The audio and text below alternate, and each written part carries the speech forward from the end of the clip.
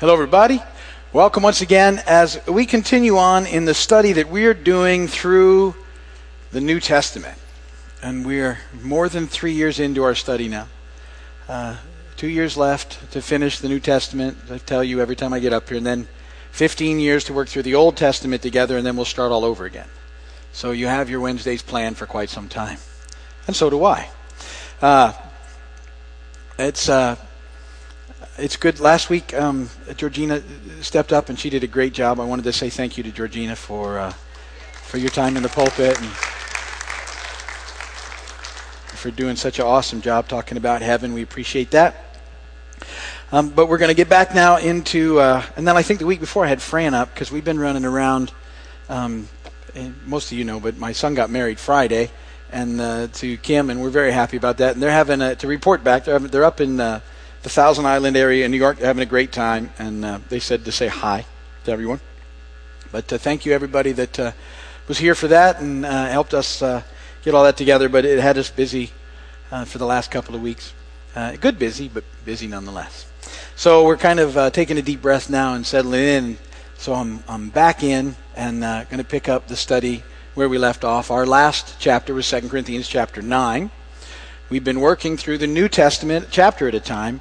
We've covered through the Gospels, the book of Acts, and now we're working through the letters that Paul wrote because we had a year ago now, we had the missionary journeys fresh in our mind, and we were able to see how they connected with the letters that Paul wrote fresh off of his journeys, and in fact, most of them being written still while he's in the middle, the second one and the third one in there, and how that helps, I think, bring the Scripture to life, because you can relate it into the actual story of how it took place and what was going on. And to me, that helps as I read what's happening. I can think about the early church and the struggles of the early church and how fascinating it all was. All brand new, what the early church was doing. They didn't have any sort of real, guide to go off other than what the Spirit had taught them through Paul when he was there and through the other guys when they showed up. And so there was a lot of issues in the early church like there is now, and there was a lot of problems, like there is now. And Paul, who would get run out of most towns after a little while by the established religious community that was always trying to persecute the church, he would write letters back when he heard of situations. People would come to him from those places and say, hey, we got these problems, and Paul would write these letters back trying to address them. And the Corinthian church, most of you remember, was a amazingly gifted church. And the Holy Spirit was really moving with them and upon them and in them, and yet they had taken that giftedness as a sign of their maturity, which they had not achieved yet. And because of their immaturity in the ways of the Lord, it had caused a lot of problems. And so Paul's having to address them, and he addressed a lot of them in 1 Corinthians. And now 2 Corinthians has really, in these first verses, has been a lot about how much he loves the people and how encouraged he is by them and continues to sort of help them in the right direction. And the last two chapters, we look at 8 and 9, were about an offering taken up for the churches that were in need. But as we move into 2 Corinthians 10 and look at these last 4 chapters of 2 Corinthians together, these the tone will change a little, and Paul picks up a little bit more on what spiritual authority is. And the whole letter has really been about that, but the way Paul presents it, which is so true of Paul and such an important lesson, you may not have noticed yet that he is exercising his spiritual authority. But now in these last 4 chapters, he's going to step that up just a notch, and he has to finally deal with the confrontation of the false prophets that he's dealing with in Corinth, which is what this whole issue is all about. Remember, these prophets had shown up who claimed to be somebody, and they really had no authority. And they claimed to be from the church in Jerusalem, but we know that wasn't true. And they were really messing things up. The work that Paul had done under the anointing of the Spirit, these guys were just tearing apart, and Paul's having to address that process. But authority is kind of the idea that we're going to talk about, his spiritual authority. And this authority that was given to Paul was from the Lord. And it was for building people up, not tearing them down. I want you to think about that. Spiritual authority is for building people up, not tearing them down. And he even says, as we'll look in 2 Corinthians 13, he said, look, my hope is that I won't be forced to be harsh in my use of authority, because he's hoping they'll have taken care of everything as he's offered this kind of tender mercy to them before he shows up. But I think that brings up an interesting point, because a lot of times we have real bad models often of what leadership looks like.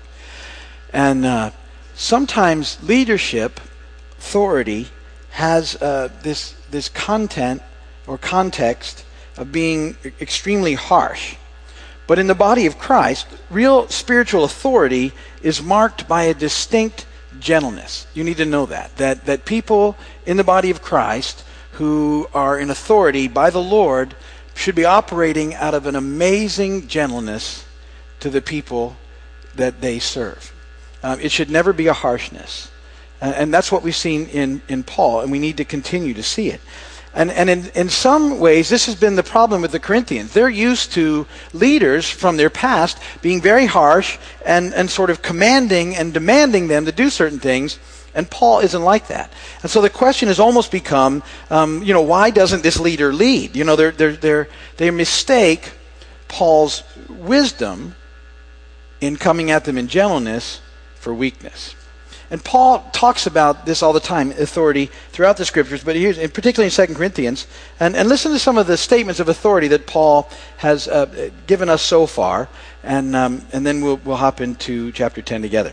2 Corinthians 1:24, Paul says, "Not that we lord it over your faith, but we work with you for your joy." That's an authority statement. Here's one in 2 Corinthians 2:8.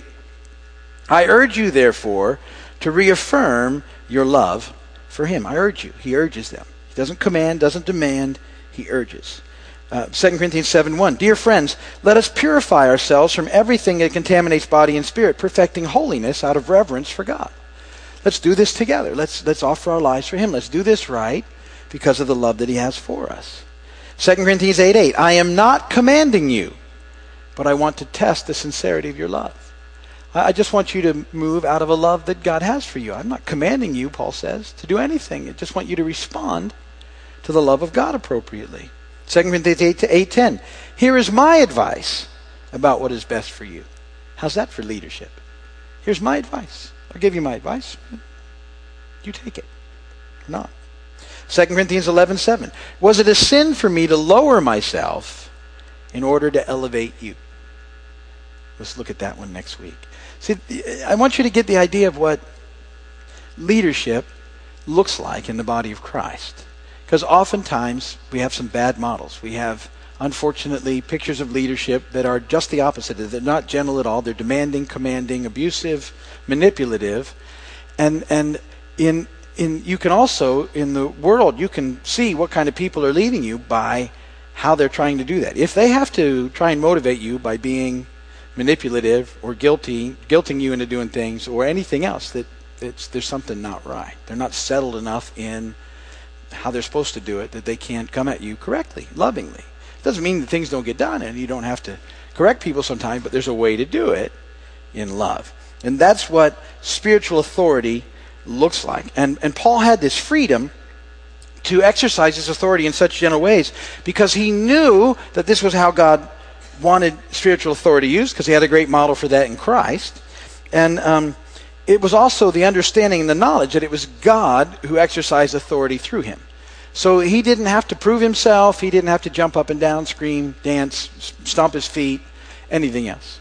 He just knew that he was who God had called to the task, and he was settled in that. So he could just come at all these problems with as much love as he could, but still moving people to make good choices in their response to the love of God. So hold that in context as we look at 2 Corinthians chapter 10, verses 1 through 18. I'll read it to you. You can follow along in your notes or in your Bibles if you have them. Verse 1. "By the meekness and gentleness of Christ, I appeal to you. I, Paul, who am timid when face to face with you, but bold when away. I beg you that when I come, I may not have to be as bold as I expect to be towards some people who think that we live by the standards of this world. For though we live in the world, we do not wage war as the world does. The weapons we fight with are not the weapons of the world. On the contrary, they have divine power to demolish strongholds. We demolish arguments and every pretension that sets itself up against the knowledge of God. And we take captive every thought to make it obedient to Christ. And we will be ready to punish every act of disobedience once your obedience is complete. You are looking only on the surface of things. If anyone is confident that he belongs to Christ, he should consider again that we belong to Christ just as much as he. For even if I boast somewhat freely about the authority the Lord gave us for building you up rather than pulling you down, I will not be ashamed of it. I do not want to seem to be trying to frighten you with my letters. For some say his letters are weighty and forceful, but in person he is unimpressive, and his speaking amounts to nothing. Such people should realize that what we are in our letters when we are absent, we will be in our actions when we are present. We do not dare to classify or compare ourselves with some who commend themselves. When they measure themselves by themselves and compare themselves with themselves, they are not wise. We, however, will not boast beyond proper limits, but will confine our boasting to the field God has assigned to us, a field that reaches even to you. We're not going too far in our boasting, as would be the case if we had not come to you, for we did get as far as you with the gospel of Christ. Neither do we go beyond our limits by boasting of work done by others. Our hope is that, as your faith continues to grow, our area of activity among you will greatly expand, so that we can preach the gospel in the regions beyond you. For we do not want to boast about work already done in another man's territory, but let him who boasts, boast in the Lord. For it is not the one who commends himself who is approved, but the one whom the Lord commends. And blessed be the word of the Lord. Okay, so as we are moving into these last 4 chapters of 2 Corinthians, I said, Paul now has to deal with probably the toughest subject at all. He has to confront the false apostles and make sure that the church in Corinth is devoted to Christ and will see and listen to Paul as his chosen apostle for that church. Because these 4 chapters really are different from the previous 9, some have conjectured that they might have been written by somebody else, or they were written maybe in a different letter that got there before or after, but I don't think so. I think, a lot of times when you have to confront a situation that's difficult, you do a lot of other stuff first where you can build people up before you go, okay, this is all the good stuff, but now here's some stuff that we sort of got to get out there and deal with. I just think that's what he was doing. He was kind of hitting all the good stuff, and now the tone has to change because this is a difficult situation. The church in Corinth is sort of in a really bad spot, because if they listen to these false prophets, they're going to go in a bad way. And Paul's like, I don't want you to hear them. You're kind of forgetting what we've done among you and what it looks like, and he's going to try and gently bring them back to where they need to be. And really what he needs to see in them, in the church, is obedience to the gospel and to the truth and the way things were set up, so that then he can sort of dispatch with the false apostles that are there. So that's what he's hoping for. So in the first couple of verses, he talks about that. A hope for the Corinthians to be obedient to the gospel that was preached to them and to make the changes that they need to make in order to get there, because they've been buying into the lies that the false apostles are spreading. Which, they brought all this legalistic mess with them. They're trying to put on the church that exists, that started in the grace of God and the love of God. And that's causing huge problems, as it always does in the church. Whenever people try and legalize, regulate the church by making a bunch of rules, the church always loses its edge in the world, because it stops being about grace and mercy and becomes about following rules. And the moment you do that, you're done. You lose your impact. And then the church just sort of implodes over time. That's what the Pharisees did. They just all got so backbiting and mean that nobody was coming to Christ, to God, and their sake. So he's fighting against that, because when we read the letter, his hope is, and he's saying, look, we came there with the gospel, and our hope is that as it takes root there, it'll be a launching pad for the places beyond you that need to know the gospel too. And that's what our hope is. And so that's why they're hanging on to this thing so tightly. 2 Corinthians 10, 3-6 is a really fascinating portion of Scripture, which it's neat to be able to talk about in context, because normally it's looked at out of context. The weapons of our warfare are not carnal, but mighty for the pulling down of strongholds. Most of you know those verses because you heard them before in the context of spiritual warfare, but you need to know that Paul is using those verses. They were initially written in dealing with the false apostles that are there in Corinth. That's what he's talking about. See, the weapons of the world, which aren't ours, but the weapons of the world, the weapons that the false prophets were using, are all about learning, personal influence, impressive credentials, oratory skills, and those sort of things. That's what the false apostles came with. They came with letters from places. They looked to be very important. They were better speakers, apparently, than Paul. And they had really impressive credentials, although Paul had a pretty good set of credentials too. But he said, those are like rubbish to me in other places. This is what they present, see? And Paul's saying, no, see, that's what the world does. That's not what the church does. These aren't the weapons that the church uses, and we don't wage war the way the world does. The weapons of the church are the gospel, the proclaimed word of God, and prayer. Those are the weapons we have. Those are the mightiest weapons in the universe. Nothing, no evil thing, no evil person, nothing can stand against the proclaimed word of God, the gospel of Jesus Christ, and prayer. It'll take anything down. It'll take down credentials, wisdom, learning, you name it. It'll take it down because it's the truth, and it's what we stand on. And it was what Paul was standing on. And in this battle, Paul's engaged in a battle for the hearts and the minds of the church in Corinth and what that means into the world all around them. As I told you, this is a strategic place, and it will spread from there. But they need to protect it from this attack. And that's the battle he's talking about. That's the warfare that's going on. And he's praying, and he's proclaiming the gospel to them once again, and he's reminding them of what happened in order that they can see the lies of the false apostles and return in obedience to Christ. And their responding to Paul appropriately would be the first step in that obedience. Getting about how it happened and what happened and who he was, and realizing that these people that have come in and are ruining things, and they're not building them up the way Paul did, they're dragging them down, they're pulling them backwards, that they would get that, and that they would turn once again to the truth in Christ. That's the battle that's going on. And that's what those verses, they have other context. I get that. But you need to know that that's their main point of context, is what we just talked about. It's Paul saying specifically he's got to deal with this issue. And that when the Corinthians turn in obedience, then they can deal with the disobedience that exists in the false apostles. But he's trying to make sure that happens first in this process. And then in those last few verses, 7 through 15, Paul really then begins to take on the false apostles head on. They come with these letters, building themselves up, and Paul's saying that's all they got. And they're boasting about the work of other people. And Paul's response is this. He says, we don't boast in what other people have done in other places, but you exist because God sent us to you. The church in Corinth existed because Paul, under the unction of the Spirit, went there. He was the reason the church is there.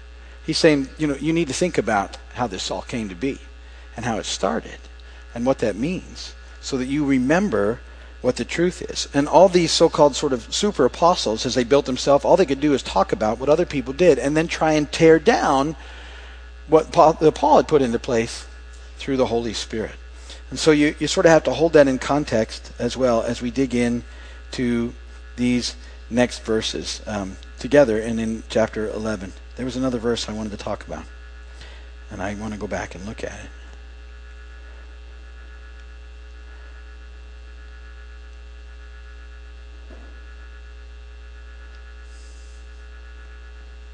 Sorry, I know I'm sitting there on television with time blanking around.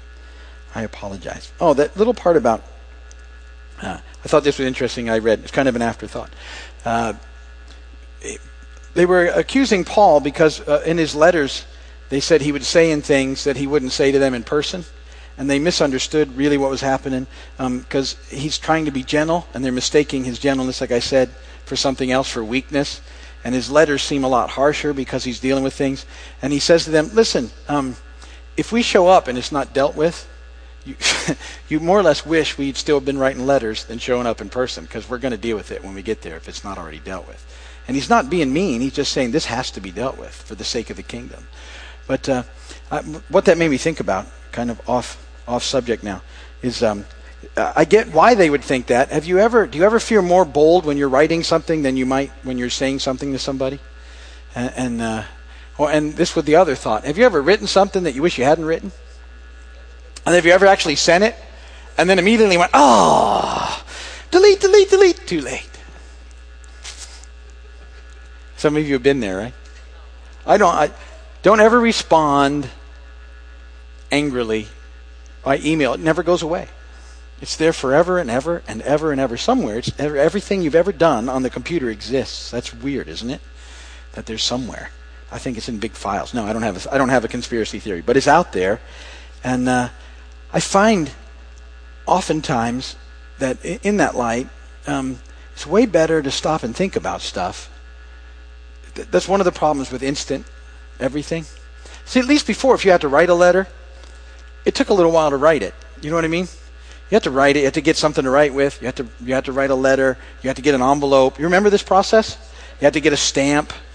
You had to put the address on there. You had to find the address because you didn't know it. You know what I mean? You had to find the address. You had to find a stamp. Then you had to get it out to the post office or wherever. And a lot of times by that point, that's the exercise of writing it was enough. You never sent it because you know, oh, that would have been really bad. Thank you for the day that I had to calm down. Email takes that option away. Boom. Anyway, Paul's saying, look, we come at you lightly. We're trying to get you to, God has his thing. I like to think of it this way. And I think it's what he's addressing. You take it for what it's worth. God is very merciful to us. And he wants us to change through his mercy. But I've always felt like there was levels of God's mercy. And there's real tender mercy, which is really sweet, simple mercy that just kind of says, okay, that's not really the best direction for you. Let's make a little movement and get back on track. It's real sweet, and if you respond to it, all is well. However, if you don't respond to it, God has other mercy. It's not nearly as tender. It's loving, but not as tender. And if we're not responding, it's like something will happen where you have to deal with what you're not dealing with. And that's still the mercy of God. It's just not the fun kind. All right? It's effective and it's necessary and we need it if we don't listen. But I think what that does is hopefully, and that's what's going on in this letter, hopefully we learn to respond to tender mercy. Ooh, that's tender mercy. I should probably take my not be stubborn here, take my cue and repent. Because I don't want the other mercy. If I can avoid it, I'd rather skip it. And I think that's what he's working on there. So anyway, think about those things. We'll dig into chapter 11 next week. If you're watching by video on TV, thank you so much for spending this time with us. We appreciate you and we appreciate your time. If there's anything we can do, go to our website, keysvineyard.com, and you can send us a prayer request, and we'll go from there.